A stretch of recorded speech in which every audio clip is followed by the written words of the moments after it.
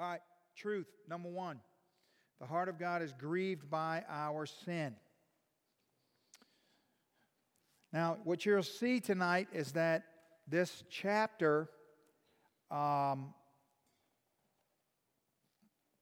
very much, you would never dream this to be the case, but this chapter not only outlines, but has in a great way shaped my understanding of 1 Corinthians 13. So much of what I taught you in 1 Corinthians 13, I learned from Zephaniah chapter 3, believe it or not. And that's just the glory of the Scripture, that there are places where God teaches us things that are so unexpected yet so wonderful and great. So, truth number one, the heart of God is grieved by our sin. Truth two, the opposite of love. I shouldn't even have put a slide up here, and anyone that didn't know the answer to this, I'd just eject you out of the auditorium. But I thought there may be some visitors here, so I'm going to be nice. You should know this by heart. The opposite of love is not hate, it's indifference. Truth number three, the fact that God is grieved does not nullify His love, it proves it. It proves it. The very fact that God would be grieved when we sin is proof. It should be great encouragement to our heart that God loves us because He cares. What would be the most terrifying thing in the world is that if we, in our sin and rebellion, God didn't do anything. But that's not the case. So what we see in Zephaniah 3, in this, it opens with a detailed report of the crimes of God's people and then the actions taken by God to restrain them. So we have the guilt of God's people and on one side, and on the other side we have the love of God's heart. The love of God's heart. So, Zephaniah chapter 3, previously, so last week you remember we saw these Gentile nations, and Pastor Matt went through the origin of all of those and God's judgment against those, setting the table for this final chapter. So woe to her, her being Jerusalem, is rebellious and defiled, the oppressing city. She listens to no voice. She accepts no correction. She does not trust in the Lord. She does not draw near to her God. Her officials within her are roaring lions. Her judges are evening wolves that leave nothing till the morning. Her prophets are fickle, treacherous men. Her priests profane what is holy. They do violence to the law. The Lord within her is righteous. He does no justice. Every morning He shows forth no injustice. Every morning He shows forth His justice. Each dawn He does not fail, but the unjust knows no shame. Then we see this transition of God's response now. So what God's done already, I have cut off the nations. Their battlements are in ruins.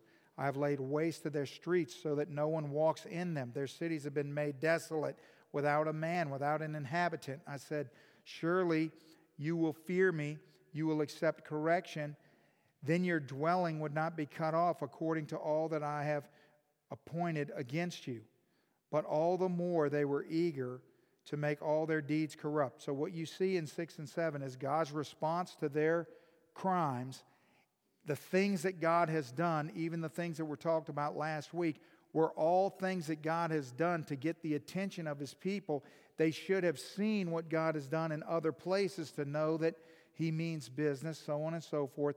Then there's the next shift. We go to verse 8. Therefore wait on me, declares the Lord, for the day when I rise up to seize the prey, for my decision is to gather the nations, to assemble the kingdoms, to pour out upon all them my indignation, all my burning anger. For in the fire of my jealousy, all the earth shall be consumed. So God makes this declaration of what He's going to do. Then in verse 9, you see, for at that time meaning the millennial kingdom, when Christ will rule on earth, He'll be king. So at that time I will change the speech of the peoples to a pure speech, that all of them may call upon the name of the Lord and serve him with one accord. From beyond the rivers of Cush, my worshipers, the daughter of the dispersed ones, shall bring my offering.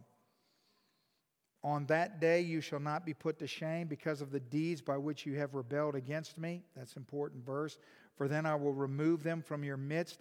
You proudly, look at that, exultant ones. You see that? And you shall no longer be haughty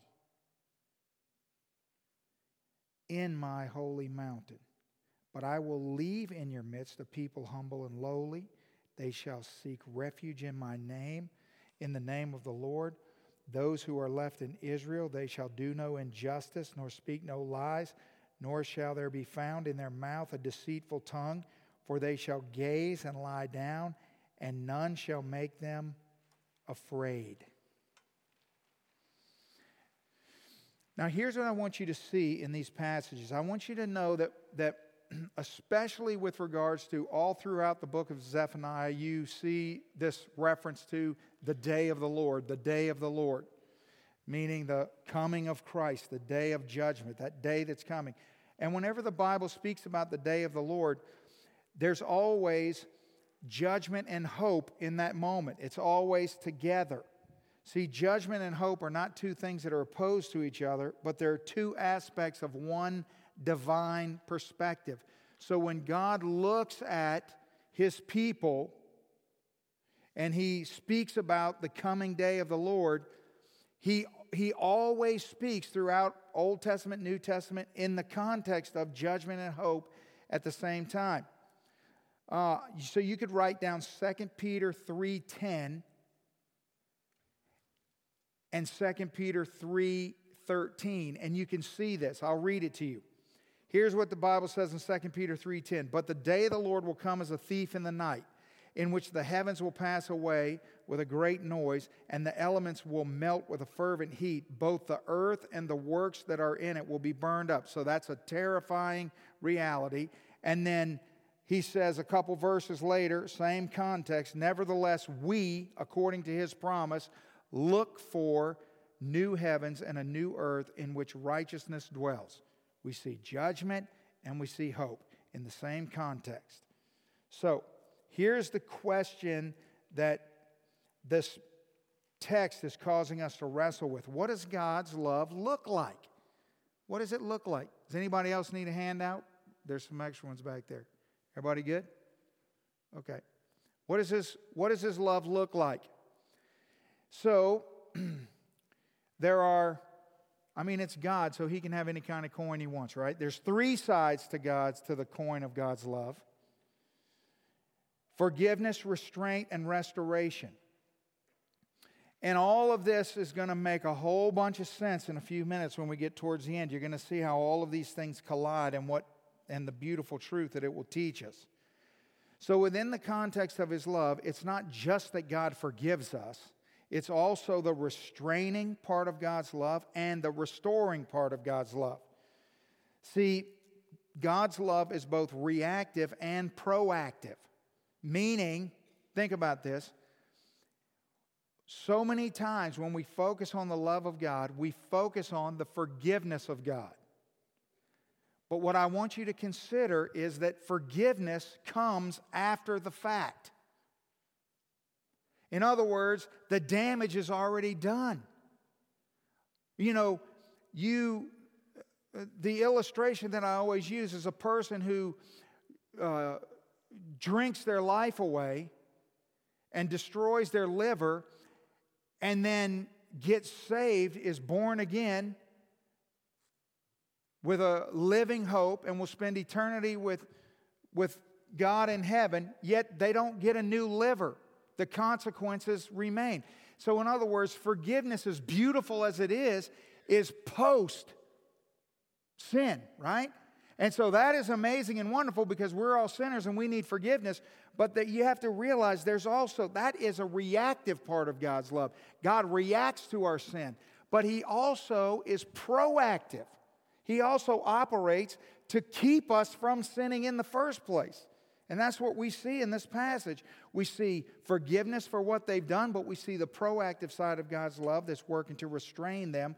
And we also see this restoring part of God's love that sometimes, you could say, in certain situations, that the man who has destroyed his liver, or the woman who destroys her liver and then comes to faith in Christ, may in fact receive a new liver.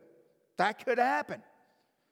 But oftentimes in Scripture we see sin, consequences, we see the restraining, then we see sin, then we see consequences, then we see restoration. All of that represents the love of God.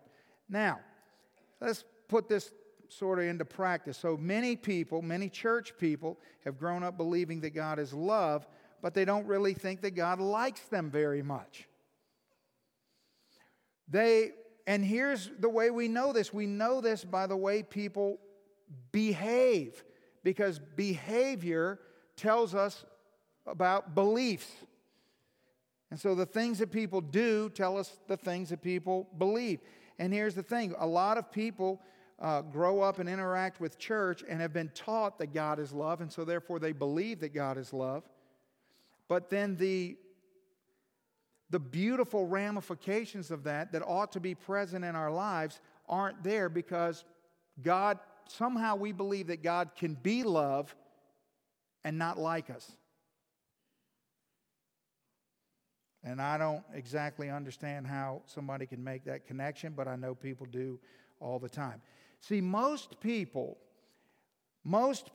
today, most church-going people today, interact with God in such a way that because of the work of Christ on the cross, God puts up with them.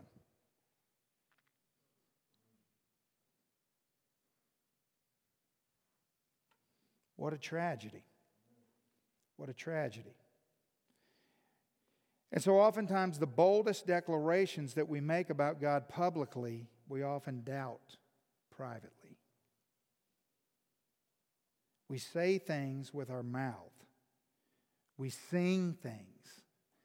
We even oftentimes tell other people things.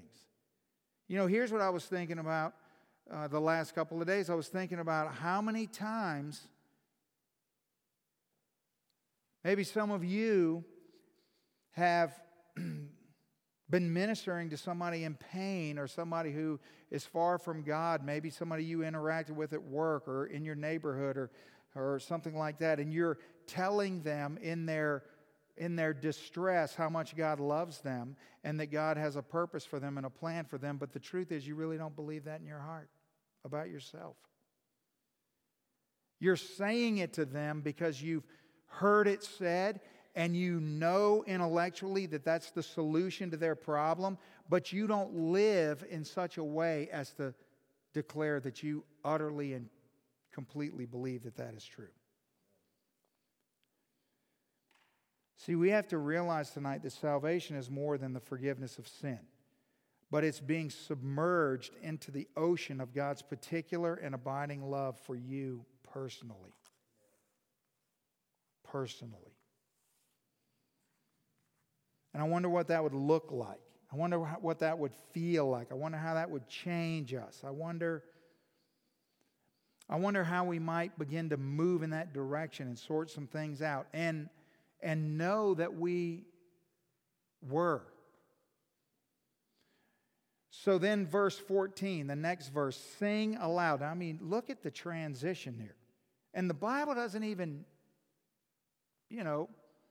the Bible doesn't even make a big deal about this transition. It's no problem for God to transition from in between these conversations, because they all interconnect to God. But in our mind, it's almost like you get to verse 14 and we're in an entirely new conversation.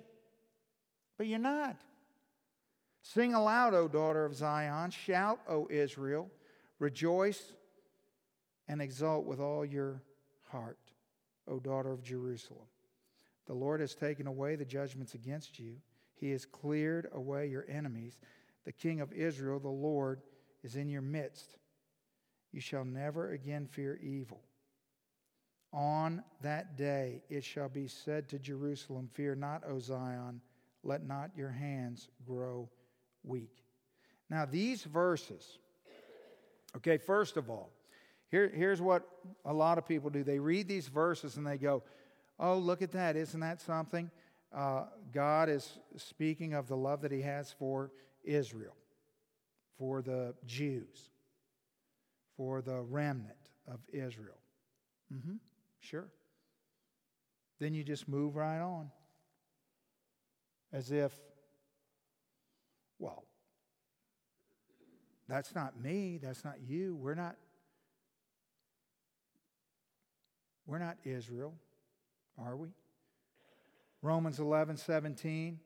And if some of the branches were broken off, and you, being a wild olive tree, were grafted in among them, and with them became a partaker of the root and fatness of the olive tree, that's talking about me and you, the Gentiles. That's us. That we in salvation have been grafted in. And so when you read a promise like that, you have to understand that that's talking to me and talking to you. In Ephesians 6, the Apostle Paul says, this mystery is that the Gentiles are fellow heirs, members of the same body and partakers of the promise of Christ Jesus through the gospel. So yes, this is talking to us. Also, the other thing people would say is now these verses, in particular 14, 15, and 16, are speaking, pointing forward towards the millennial kingdom. Correct. Remember Sunday? What changes about our relationship with God in eternity? It's so important to understand this. Only one thing changes. Us. Understand something. God's not a different God when we get to heaven. He's the same God. So if it will just be so helpful in just being able to see the gospel from so many different angles and in so many different places where God wants to communicate His truth to us. So, if a text is describing the character and nature of God in eternity, it is describing the character and nature of God today. God's not changing. We change. Remember, what did the text say at the end of 1 Corinthians 13? We will know as we have been known. Nothing is changing on God's end. He already knows us now as much as we can be known, which is 100%, totally, completely, and utterly. We change. We will know differently. He does not change. Amen? All right. So, what happens is that as we think about these things, we realize that, well, most of us spend entirely too much time believing that God is mad at us.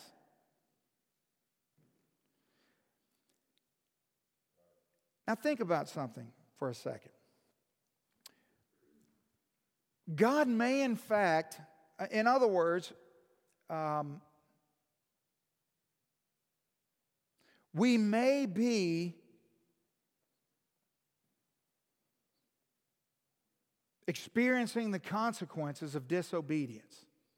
Like you may be, let's suppose, tonight you're experiencing, you're going through something, you're dealing with some troubles or problems or things, and they're connected to rebellious decisions that you've made in the past, and they're direct consequences of that, right? So, in other words, and I think I need to say this because people get confused about this a lot of times. People will say to me, they'll say, well, is this happening because of something that I did? All right? If you just walk into your child's room and you don't say anything to them, and they're like, "Hi, Mom. Hi, Dad," or you just walk in, whip your belt out, and start beating. They don't know what in the world's going on. They don't know what in the world's and then when you're done, you just walk out and don't say a word to them. What kind of parent does that make you? So, do you think that God does that to you? I mean, do you think that God has a communication struggle? Do you think that God has ever said in all of time that, oh, here's one of my children. I'd love to tell them what's really going on, but I don't really know how to communicate with them? I mean, seriously, think about it. You know. So, for example, let's suppose that you are whatever. You just no. I don't want to give you examples because when I start doing that, you're gonna get off on the wrong tangent. So, we spend this time thinking that God's mad at us. Now, is He mad at us when we're suffering? No, the Bible says that He chastens those whom He loves, right? So that's His love. That's not His anger.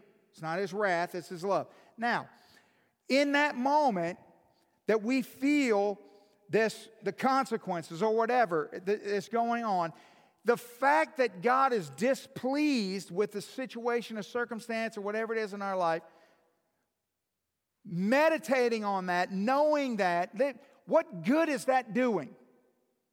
The only good that comes from knowing that your parent is upset with you is rightly responding to the fact that they're upset.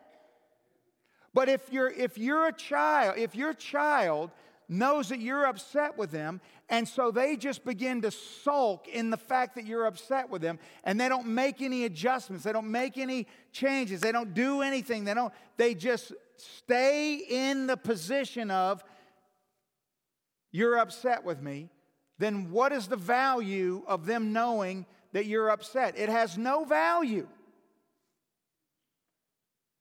If it doesn't change something, if it doesn't move something, if it doesn't accomplish something.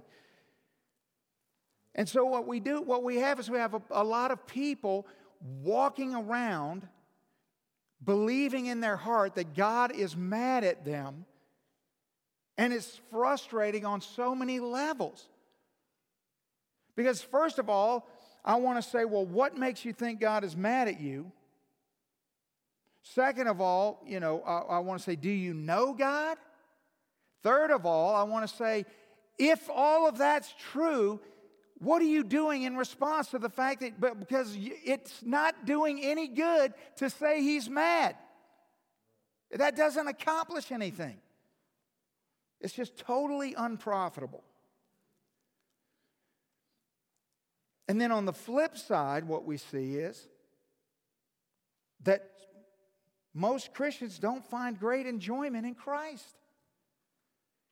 See, here's what happens. We find comfort in the fact that, God is a knowable God. We find comfort in the fact that God sent His Son. We find comfort in the fact that He went to the cross for our sins. We find comfort in the fact that when we die, we hope we get to go to heaven and things of that nature.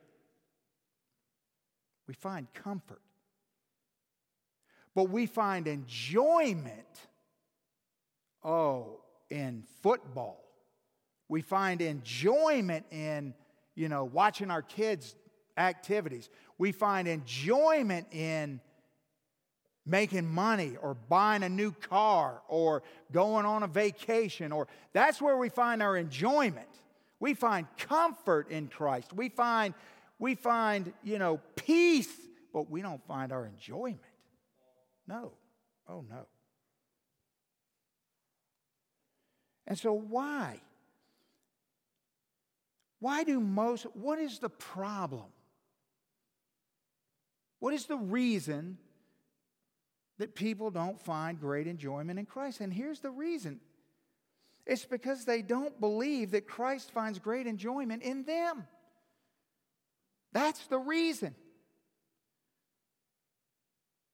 You're never going to find great enjoyment in a relationship with someone who doesn't find great enjoyment with you. Now, is that hard to figure out? Some of you are like, well, that explains my marriage, or that explains my, How many of your relationships that I just defined right there? You're the one with all the skin in the game, and you don't enjoy it very much, do you? You know what makes a relationship enjoyable? When you're in a relationship with someone who delights in you.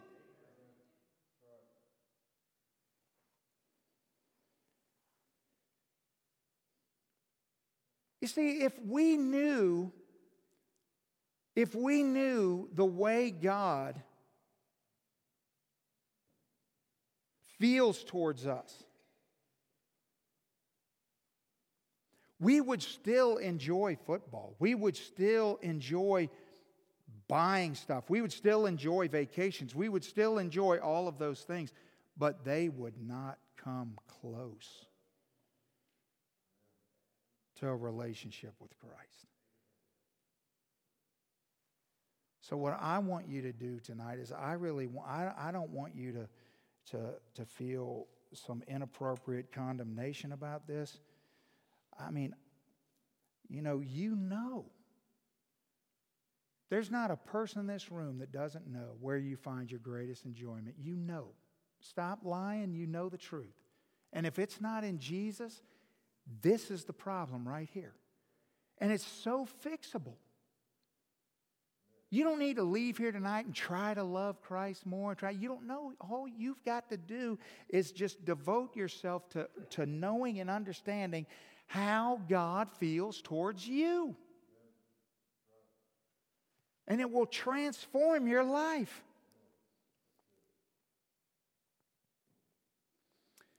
So what actually would your life look like if you were thoroughly persuaded in the depths of your heart, not only that God loves you, but that He enjoys you? That when God sees you coming, He doesn't duck off around the nearest corner.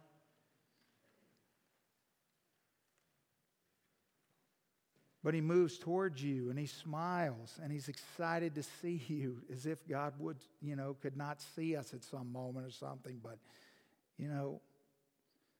But if you knew in the depths of your soul that God takes pleasure in you, and you're going to be surprised at the end of tonight how this takes root in our heart, how we get swindled out of this amazing blessing. But I just want to spend a couple of moments making sure that we all understand that we're being swindled. Okay? I want you to think about how much time that we all invest in making sure that other people like us. Why do we do that? Why is that so important? Why does it bother you so much if somebody doesn't like you, doesn't approve of you, doesn't agree with you? I mean, is there ever been a time in human history, certainly in Western culture, no doubt in American history, there's never been a time where people were more just devoted to making sure that they're around people that agree with them.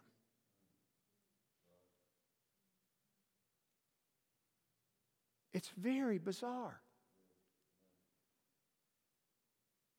And here's what's so ridiculous about it, is that everyone thinks they're right.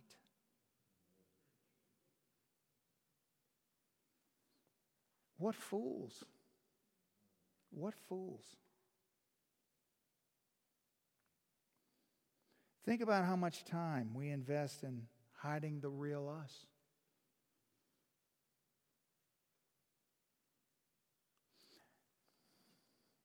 I don't know,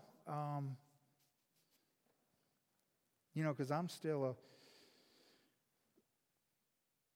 young man, as if you can't see that, So I don't know about old people, but here's what I know. That has there ever been a time when we were less inclined to allow people freedom to enter in and out of our lives? Think about something. Think about how just a generation ago, for example, if you lived in a neighborhood, then the people that lived on the street that you lived on, it would be completely normal for you as a child to run in and out of those houses. You wouldn't knock on the door. You just go in the front door, go in and out.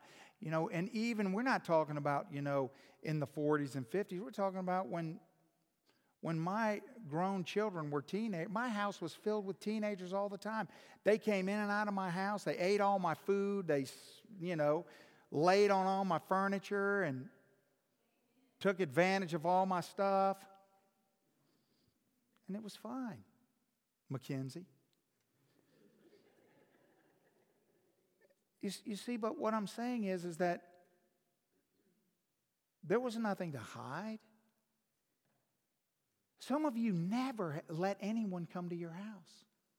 It's very strange. What do you think we're going to see? Maybe I should be glad I don't come to your house. I don't know.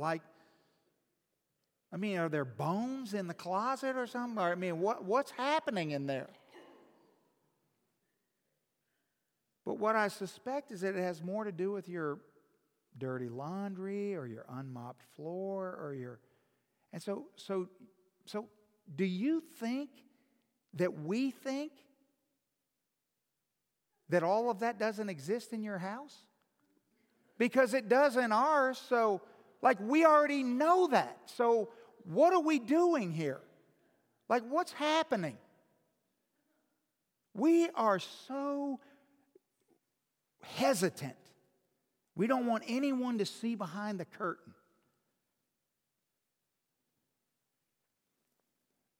And it just proves there's something wrong. There's something wrong with you. That's not good. Think of how much time we invest in pretending everything is okay.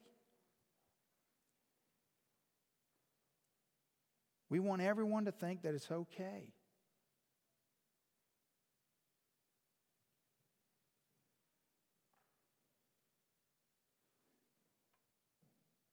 We're not okay. But we want everyone to think that we're okay. It's strange, isn't it? Something's wrong with us. Those are all indicators of danger. There's a problem. We work so hard to negotiate our, whatever quadrant of our life that people interact with us in. And so we have this persona that we put on when we're at work, or this person that we are at school, or this person that we are at church, or this person that we are at home, or whatever the case may be. And it's just bizarre. And it shows that there's something critically wrong internally.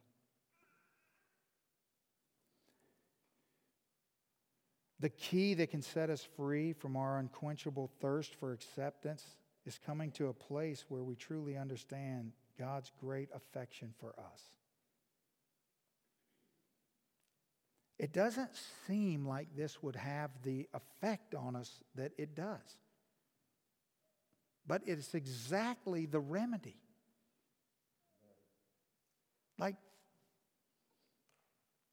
Whatever it is that freaks you out.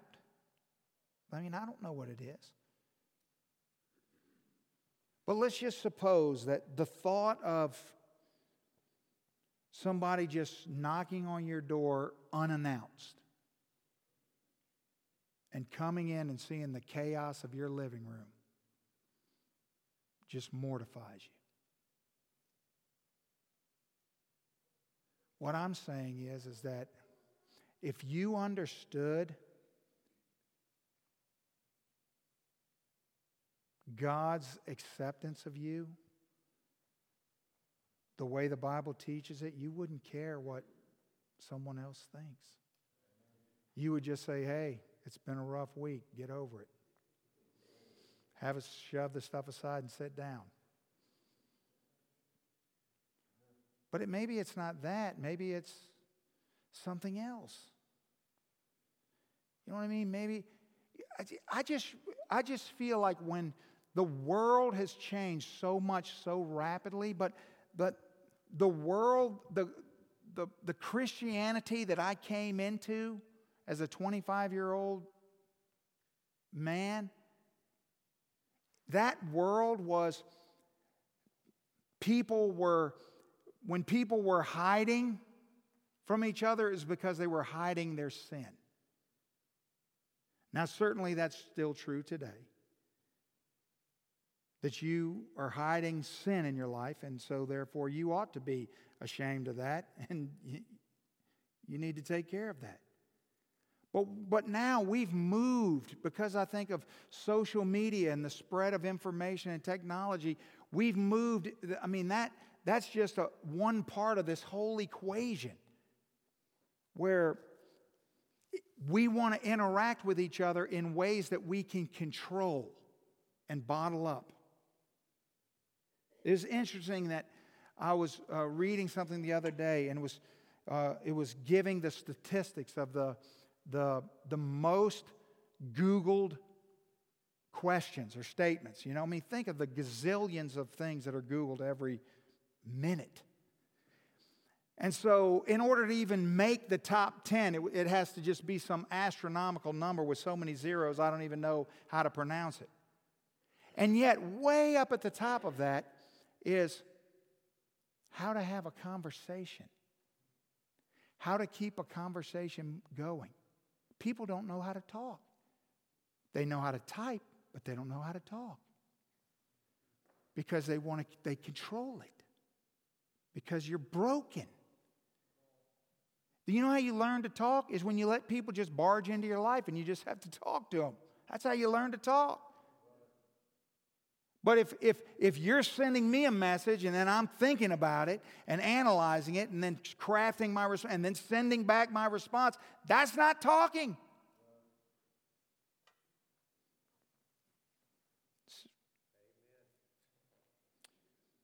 And so God comes along in verse 17, the Lord your God is in your midst. Now, you remember where we started? This list of crimes? You're guilty. You've done this. It's not up for debate. Like, this is what you've done. This is the treachery that you've committed, Israel.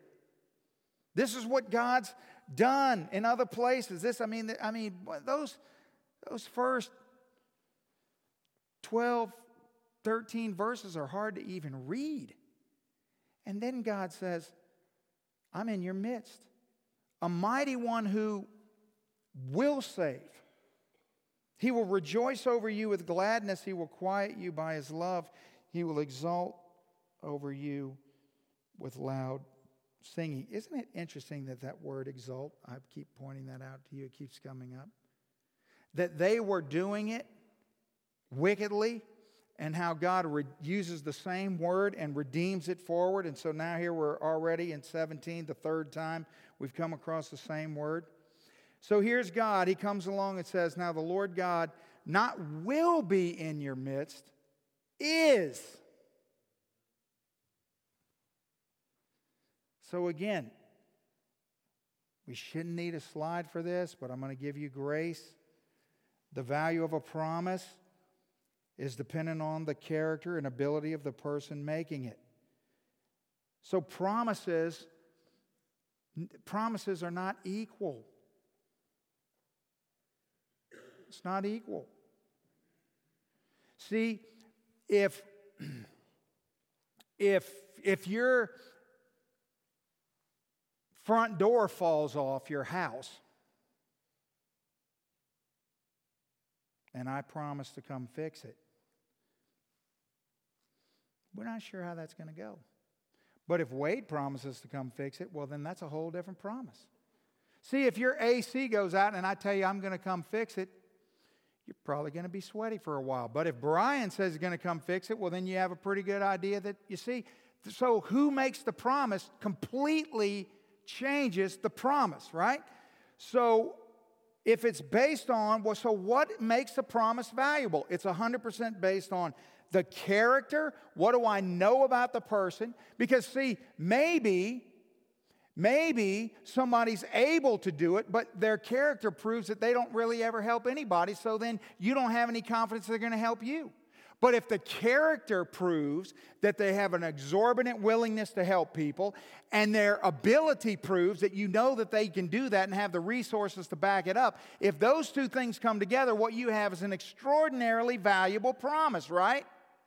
Yeah.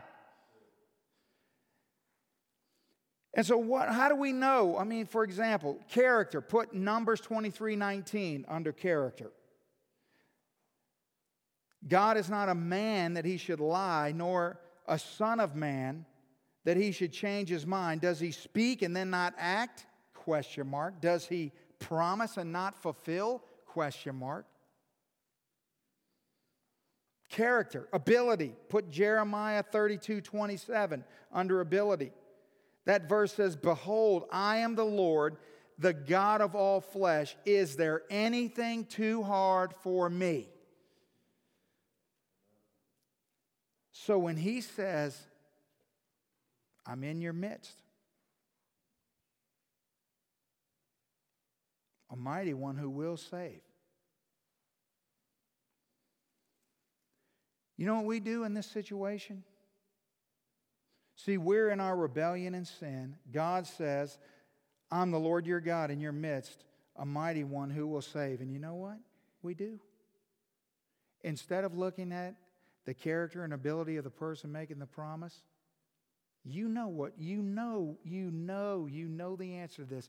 We say, "But I don't deserve it."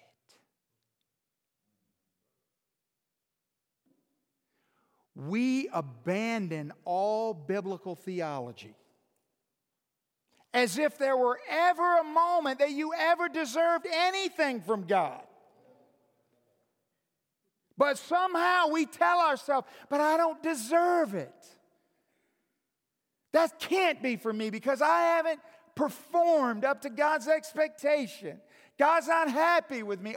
Because of this I've done in the past and that I've done in the past." And you violated all principles of God and his ability to communicate. And you say, "See, all these things that are wrong in my life are all consequences for the decisions that I've made that God's punishing me on." You don't even know that. You're just making it up. Because as long as you can just come up with some rationale for why something's happening, you feel better.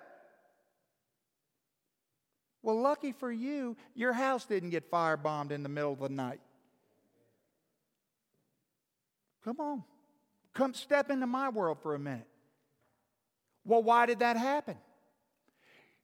You're telling me that a random stranger that you've never met, never seen, doesn't know you, you have no contact with, you never... Exactly.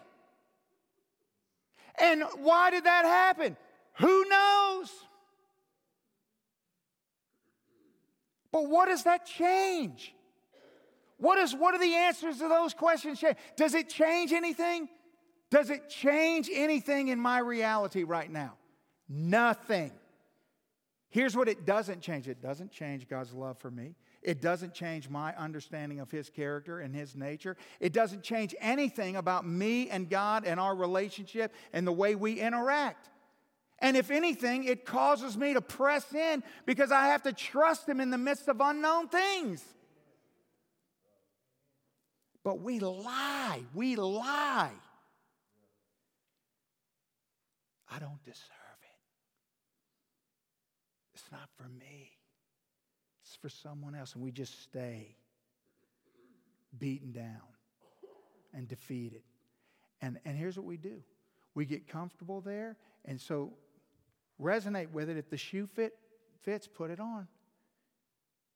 And then it just becomes an excuse for being spiritually lazy. Oh, see, I've done all this and all this and all this, and it's made this, and so there's no point, and so you're just lethargic. You don't grow. You don't seek after God. You don't, and it's all because of the lies you tell yourself. It has nothing to do with God.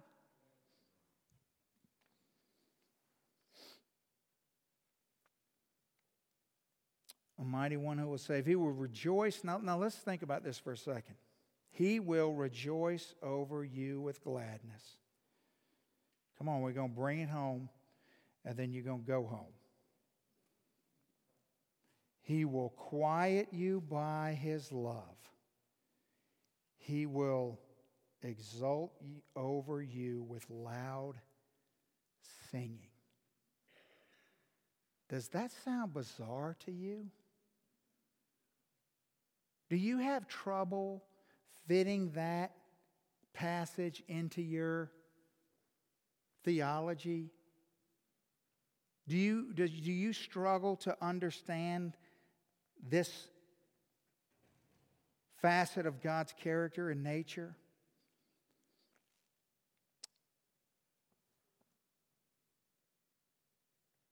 Now here's the kicker in all this. How can God say this?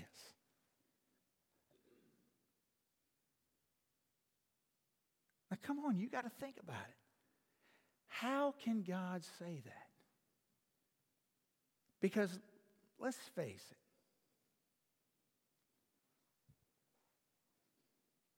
Do any of us in here, do we feel entitled to that? Do we feel worthy of that? Do we feel?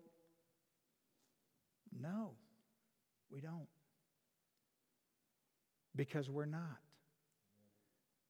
But here's the thing. We're not, yet God says it. We're not, yet it is. So how can those two things reconcile? Because someone's living in denial. Is God the doting parent that only sees the good in his spoiled, rotten, wicked little demon child?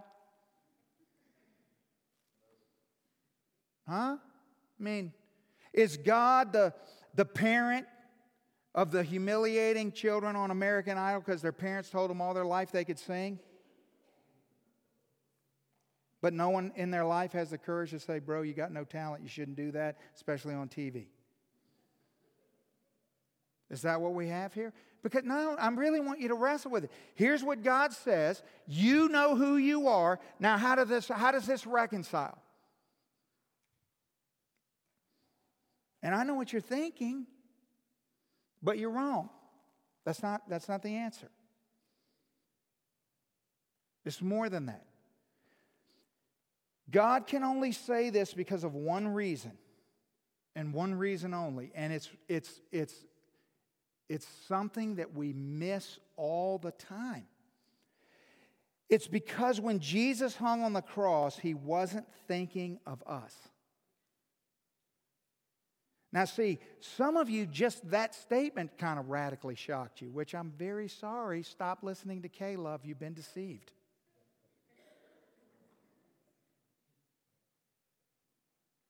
Singing it doesn't make it true. Newsflash.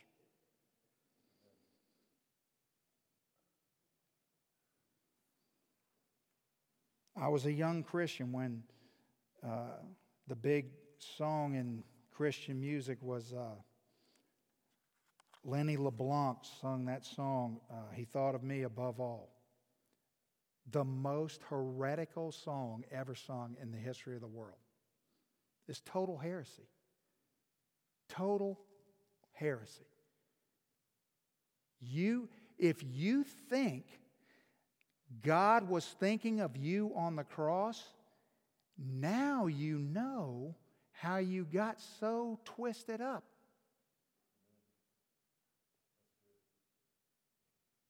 Because that will lead you to destruction right there. But first of all, let's verify that we're on the right track and that Tony hasn't lost his mind. Ephesians 5:2, there's a million examples, but here's one. Walk in the way of love, just as Christ loved us and gave himself for us. Was he thinking about us? No. As a fragrant offering and sacrifice to God. We were the offering. We were the sacrifice. You know who he was thinking of? The one he gave the offering to. That's who he was thinking of. You see that? That's super important. John chapter 6, Jesus said, "For I have come down to, gaze and think of, think of all the ways that I'm going to save these people." No, he came from heaven not to do my will, but to do the will of him who sent me. So, why? Why would God? Now think about this. It's going to get deep and then we're going to be done, okay? Why would God determines that he wants to save sinners. He can do this any way he wants to. He's God. But he chose to do it this way. Why did God make sure not only that he accomplished salvation in the way he did, but that we would know that he did it in the way he did? Why did God go out of his way to make sure that we would know that he wasn't thinking of us on the cross? Well, just think for a second about what would happen if that were true. I mean, think of the gazillions of people that are in gazillions of churches just like this that are so deceived, where people mishandle the Word of God and teach them that Jesus hung on the cross thinking of them. Why is that a catastrophic theological disaster? Well, what happens then? If we're the object of all of this, you see, there's no grudge held by God in salvation because Jesus did what he did to please his Father. Now just stay with me now for a second. If Jesus hung on the cross and was thinking of Tony on the cross, he's hanging on the cross and he's thinking, man, I'm doing this for Tony. I love Tony. I'm doing this for Tony. Then what does that mean? He dies for the salvation of Tony. Then he watches Tony's life unfold. And he's like, bro, I died for that?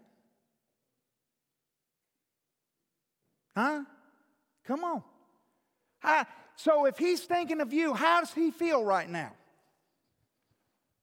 Or were you worthy of his death? Huh? Have you lived up to that? You're killing it. God's like, there's 5 or 6 of y'all in here totally worth dying for. Who are you? In other words, the whole cross is diminished if Jesus is thinking of us as he dies. Because then salvation, the worthiness of salvation, what did he accomplish on the cross? Well, I don't know. That depends on what we do. Think about this. See, the Bible says in Hebrews chapter 12, looking unto Jesus, the author and finisher of our faith, who for the joy set before him endured the cross. He, for the joy set before him, endured the cross, knowing full well that we were going to come from that. Are you okay with that? In other words, You go to sleep at night and go, I was so worth the blood of Christ? Yeah. Like the perfect Son of God shed His blood for me. Like that was, I deserve that. I was worthy of that. I should. Listen. It would allow God to be, the way God did it is the only way He could do it. It's the most brilliant thing in the world. It allows God to be grieved by our sin and rebellion because He did it for the Father. Think about this. Without feeling regret or remorse for our salvation. Regardless of how we live, regardless of what the outcome of our life is. You see, the victory of the cross is in no way connected to the behavior of the saints. You see, if you as a saved individual stink at Christianity, I ain't calling no names, but if you hadn't been sanctified worth a flip,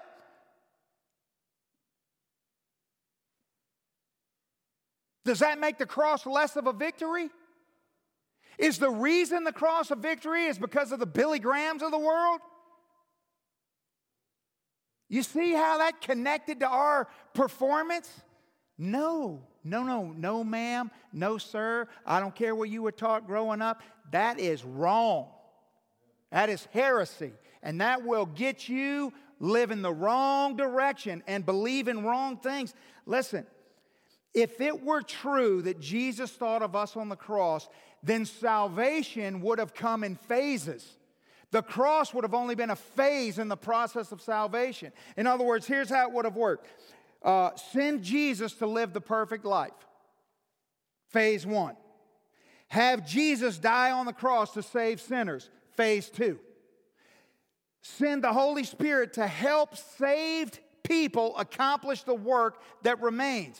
Phase 3. If saved people accomplish the work, the plan is a success. Complete lie.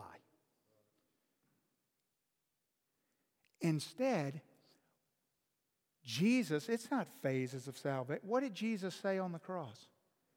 It is finished. Victory. Success. Doesn't matter what me and you do. What me and you do in no way represents the success of what happened on Calvary. Listen, in John chapter 17, it's amazing. Here's what Jesus says. He says, I pray for them. He's talking about us. I do not pray for the world, but those whom you've given me. He's talking to His Father, and we're listening in Jesus talking to His Father. I don't pray for the world, but for those whom you've given me, for they're yours. And all mine are yours, and yours are mine. And then here's the kicker. The last thing of John 17:10, He says, and I am. Now earlier He said, I don't just pray for them, but all of them who will follow me. Right? So He's talking about me and you. John 17. He's talking about me and you. And at the end of verse 10, He says, all are mine, mine are yours. Jesus says, I am glorified in them. We ain't even done nothing. We ain't even been born. We've yet to start our illustrious string of failures. And He says, I am glorified in them. It's a done deal. You know why?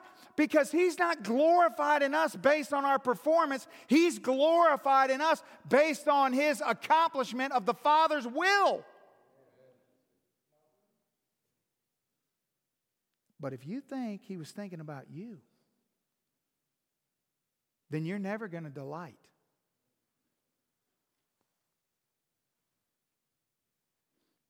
In what He really thinks about you, because you'll never be able to cross that bridge. That's how so many people are deceived right there.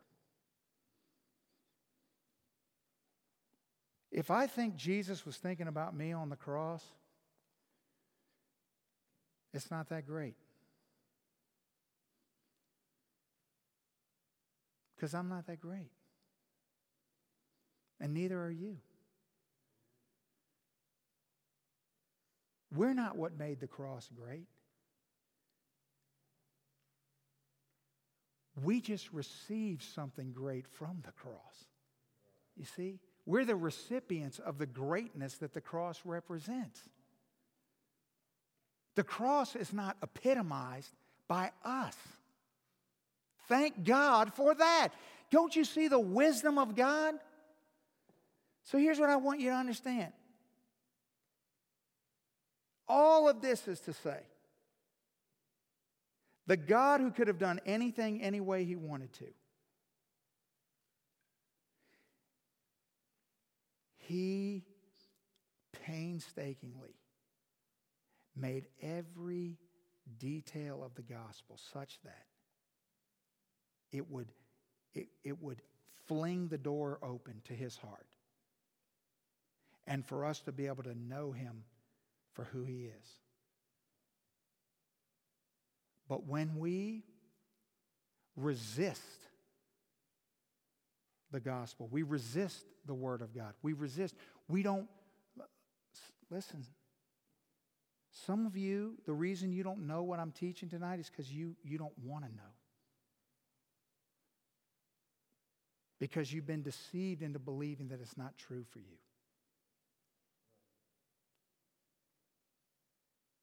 And your failure, your lack of faithfulness, your whatever it is, whatever standard you haven't lived up to, whatever mark you haven't met, whatever thing this is why people who get down so oftentimes stay down.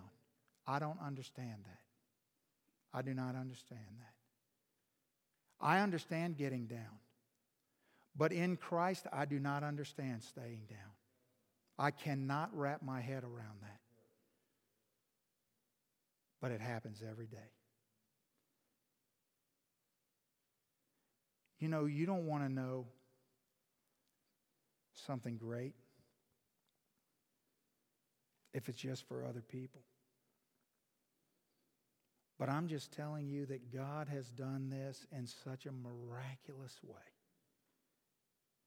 That if I want you to realize that the worst news in the world would be that God hung on the cross thinking of me and you. And the greatest news ever is that He was thinking about His Father. And that His Father orchestrated this plan so that we would be able to have full access to God's love without feeling distant, without our behavior, our performance making space between us, so that we could come to the place in our life where we wouldn't know or memorize, but we would literally, in the depths of our heart, we believe God when He says there is therefore now no condemnation for those who are in Christ Jesus. There's none. Not in the future, now. There is therefore now, tonight, right now. God set some people free. He intentionally orchestrated every detail of salvation so that nothing would depend on our performance. It almost sounds crazy to some of you, I know. So that He could delight in our presence. Does that bother you? Does that sound wrong to you? Because it should. Because it's like, wait a minute. Why would God delight in my presence? Exactly. That's the point. Like, go home tonight and go, God delights in me. How in the world is that possible? Now, you have the gospel.